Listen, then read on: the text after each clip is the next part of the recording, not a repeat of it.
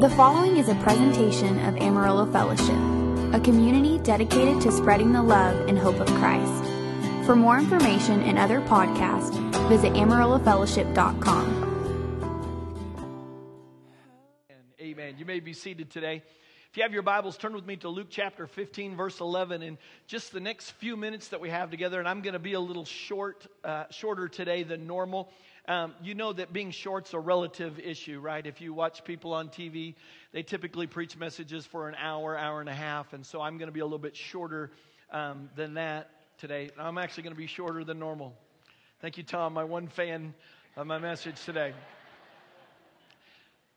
If you've attended here very long, one of the things that you recognize is that we spend a lot of time talking about Jesus Christ and what Jesus Christ has done for us so that we can understand just what it is that Jesus Christ did for us on the cross, and so that we can learn how to take hold of that which Christ has provided for us to take hold of.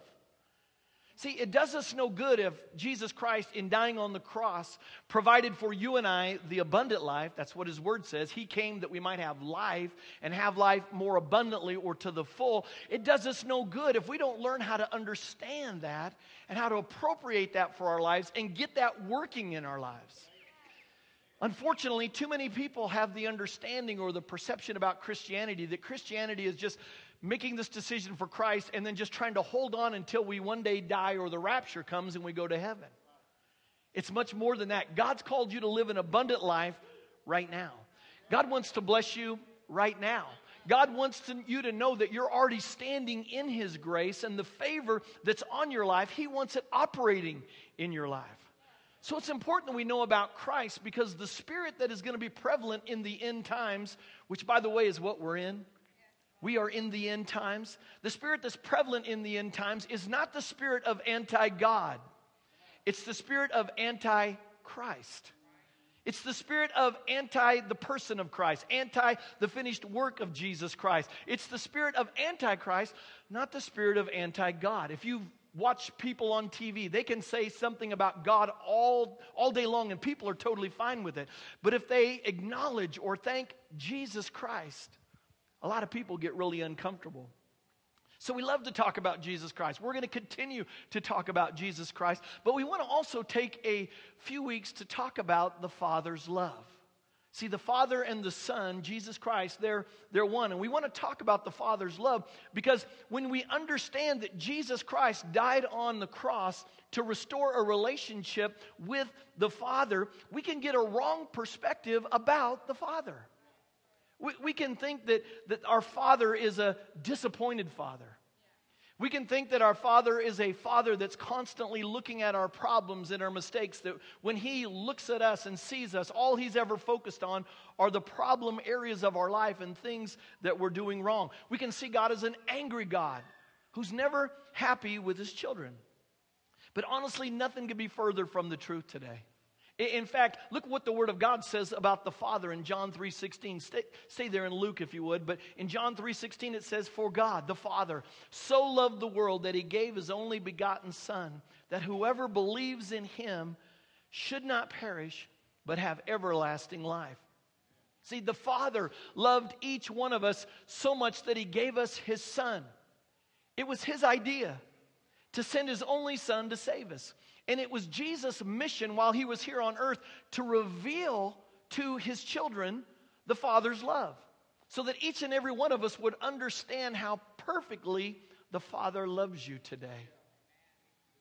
See, there's something very powerful about knowing the Father intimately. See, when we don't know the Father intimately and we think the Father is angry with us all the time, we never want to be in His presence. We avoid His presence at all costs. But when we begin to understand how much He loves us, we want to know the Father intimately. We want to be in His presence. In fact, Romans 8 says this, "For you did not receive the spirit of bondage again to fear." God doesn't want you to be fearful of Him. He doesn't want you to be anxious, even though He's an holy God, even though He's an all-powerful God. He doesn't want you to be fearful, but you receive the spirit of adoption. Actually, a better word is sonship. It means the placing of a son, by whom we cry out, "Abba, Father." He's our Father today. And notice that the Holy Spirit didn't translate the word Abba, because Abba is the most intimate way that we can address the Father. It means Daddy. You know, when my boys need something from me, I love it when they say Dad or Daddy. My son's 21 years old and he'll still call me Daddy. I love it. I love it that he's that intimate. And it's not this, Father, would you mind if we borrowed the truck so we could go get something? Daddy has a sense of intimacy. So Jesus shares this parable in Luke chapter 15. Now, a parable is an earthly story with a heavenly meaning. And in other words, it's set in an earthly setting, but God's trying to help us understand a heavenly meaning. And he shared this parable in Luke 15 to help us understand the Father's love. So if you would, in Luke chapter 15, verse 11, it says, Then he said, a certain man had 2 sons. Now notice how it starts out, that a certain man had 2 sons. And in this parable, Jesus is going to liken this earthly father to our heavenly Father. Jesus is showing us what our heavenly Father is like. See, we've always heard this parable. If you grew up in church like me, I always heard this parable from the perspective about the son. That it was about the wayward son, the son going off. But notice it starts out a certain man, talking about the father. The father is the hero in this story. The father is the main character in this story. The father is the main point in this story. Then he said, a certain man had 2 sons. And the younger of them said to his father, Father, give me the portion of goods that falls to me. So he divided to them his livelihood. Now notice that he divided it to them. He divided it both to the younger son who was asking for it, but also to the older son. Now, we have to understand that this parable is being set in Jewish culture, which meant that the younger son was basically saying to his father, I can't wait for you to die. The money that I'm going to get, the inheritance that I'm going to get, I want my money now. So the father is being totally rejected by his younger son. Now you need to hold on to that to understand this parable. You need to understand that the younger son is actually rejecting his father. So the father divides his livelihood, which, by the way, when they divided it in Jewish culture, he divided it to them, to both of them. There were 3 parts he basically divided. He gave 1 part to the younger son, but the older son got 2 parts of the inheritance. All the older sons that are here today said, amen. That's the way it still should be. Amen. Sorry, Neil.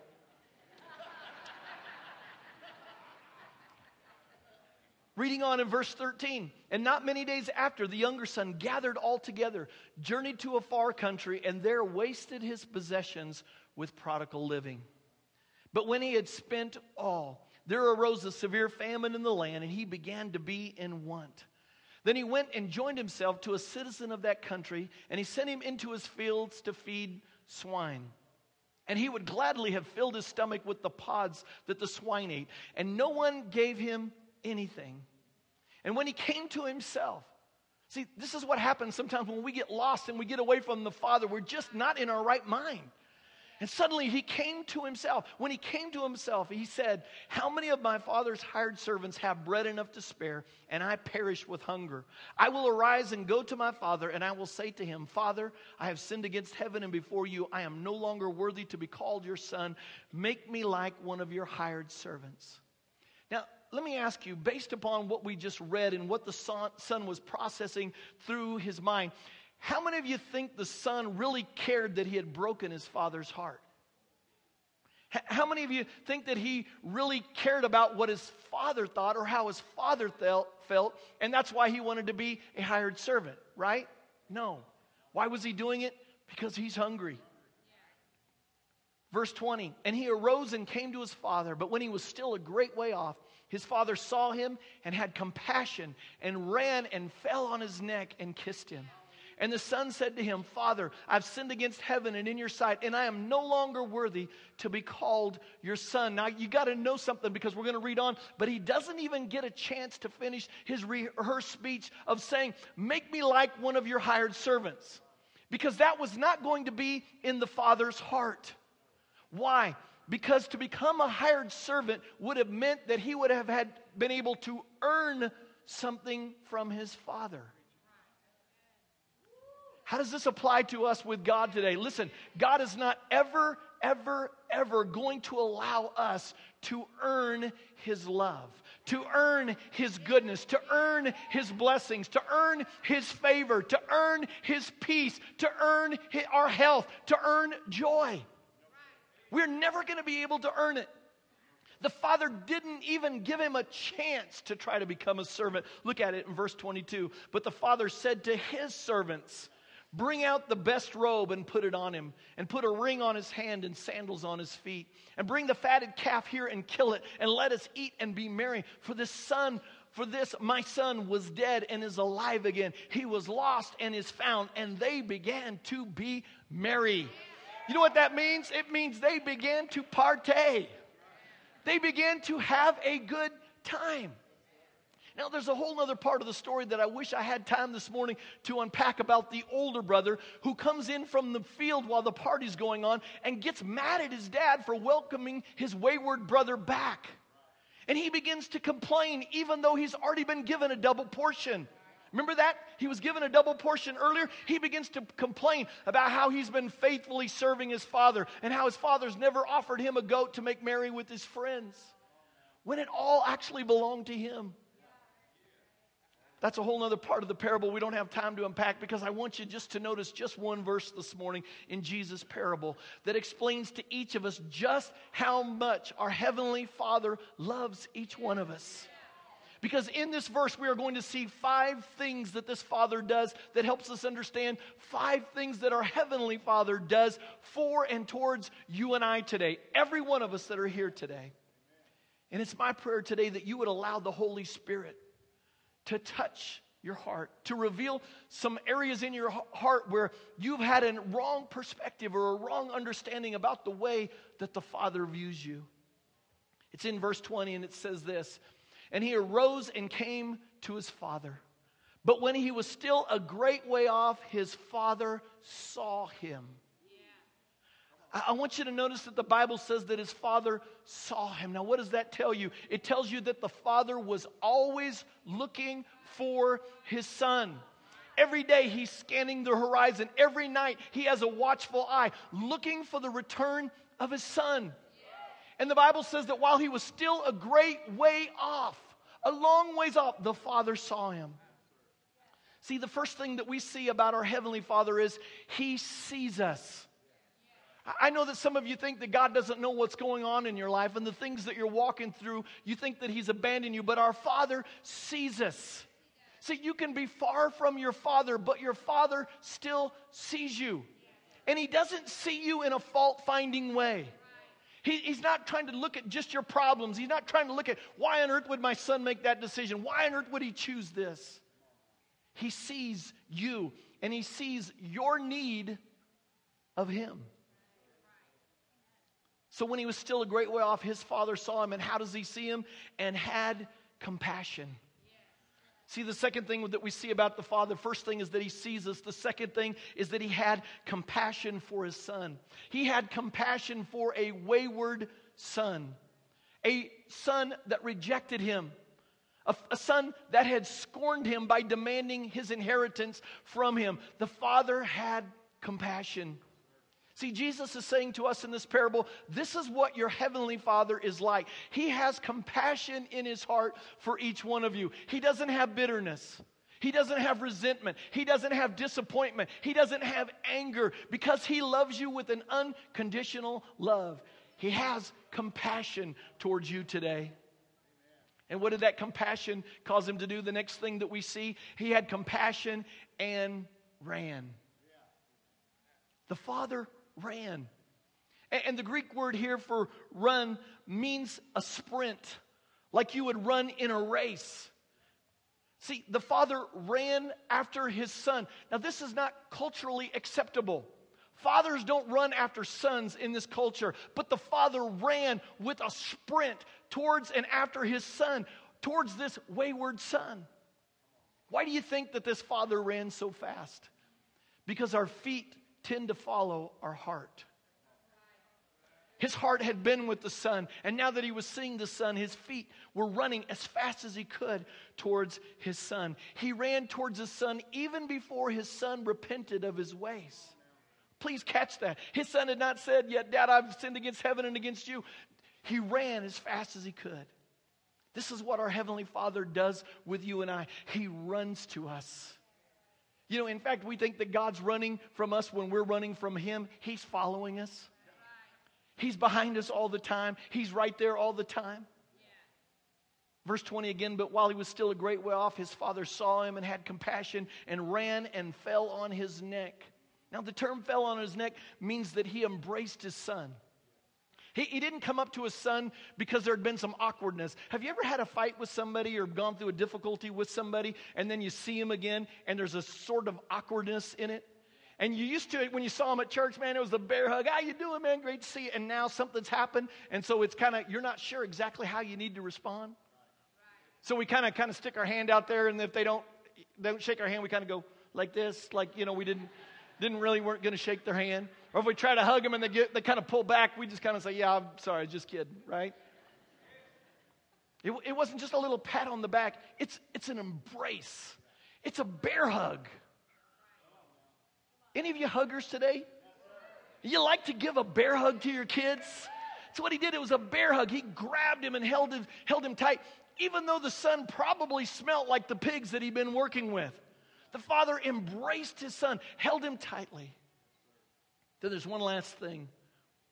He ran and fell on his neck, and he kissed him. He kissed him. The Greek word here means that he kissed him earnestly. He kissed him again and again. He kissed him repeatedly. Have you ever seen a parent that's lost a kid in a shopping center or in some store and find them again? You know, sometimes their first reaction is to be mad, but most of the time it's just, oh, I'm so glad you're here, and it's just sugar, sugar, sugar, sugar, sugar, sugar, sugar. That's what this dad's doing. He's sugaring on his boy. His boy is home. He's loving on him, and don't forget he smelled like pigs.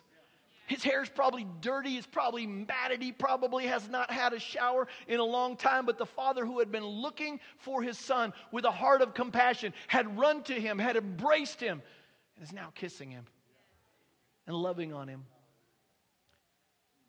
He's doing all these things even though the father was the one that was rejected. See, the son really should have fallen at his father's feet and kissed his father's feet. But it was the father who had embraced him and kissed him. And even before the son had the opportunity to say, Father, I've sinned against heaven and in your sight, he was already forgiven. It was a done deal. The day he left, the father had already made a choice. He's forgiven. Whenever he comes back, he's forgiven. Because you see, if the father had not done that, he would have been letting that fester in his spirit and in his soul, and he'd kept thinking about how the son had done him wrong and rejecting him, and then he would have not done the things that I'm sharing with you. But because he was already forgiven, the father was able to easily just walk out and do all these things. He was able to look for him all the time. He was able to have compassion. He was able to run to him. He was able to embrace him, and he was able to kiss him because he'd already forgiven him.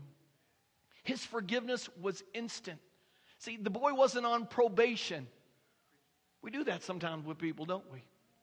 The boy wasn't on probation. Let's just kind of check it out and see how he's going to do and see if he can prove himself. Our Father's forgiveness is instant. You need to know today from your Heavenly Father, His forgiveness for you is instant. You don't have to pay penance. You don't have to do enough right things to get in right standing with God. All you have to do is simply open up your heart and life to God, and instantly He forgives you. And if you're already a follower of Christ, even if you've blown it, He's already forgiven you. You're already forgiven. His love for you, His forgiveness for you is instant. So the Father does 5 things, which is interesting because 5 is the number of grace. He's watching. I want you to know today, man, your Heavenly Father's watching out for you. He's looking for you when you leave the reservation. He's constantly looking and watching for you. He has compassion for you. He runs to you. He embraces you and He kisses you. That's the attitude and the heart of our loving Heavenly Father towards you and I. That God operates in unconditional love for every one of us. So my prayer for us this morning is that no matter what it is that we've been taught, maybe it's because of the way our fathers act, because even at best, our fathers were imperfect. I had a wonderful father, but he was imperfect. But maybe you have this perspective of a father based upon either your father or another father, and you're thinking, man, this father is kind of, iffy. Does he like me? Does he not like me? I pray today that you'll get a perspective that God loves you unconditionally today, and he loves you perfectly today. He's for you. He's not against you today. So I want to pray over us as we close our time together. I'm going to ask you just to bow your head. This has been a presentation of Amarillo Fellowship, a community dedicated to spreading the love and hope of Christ. For more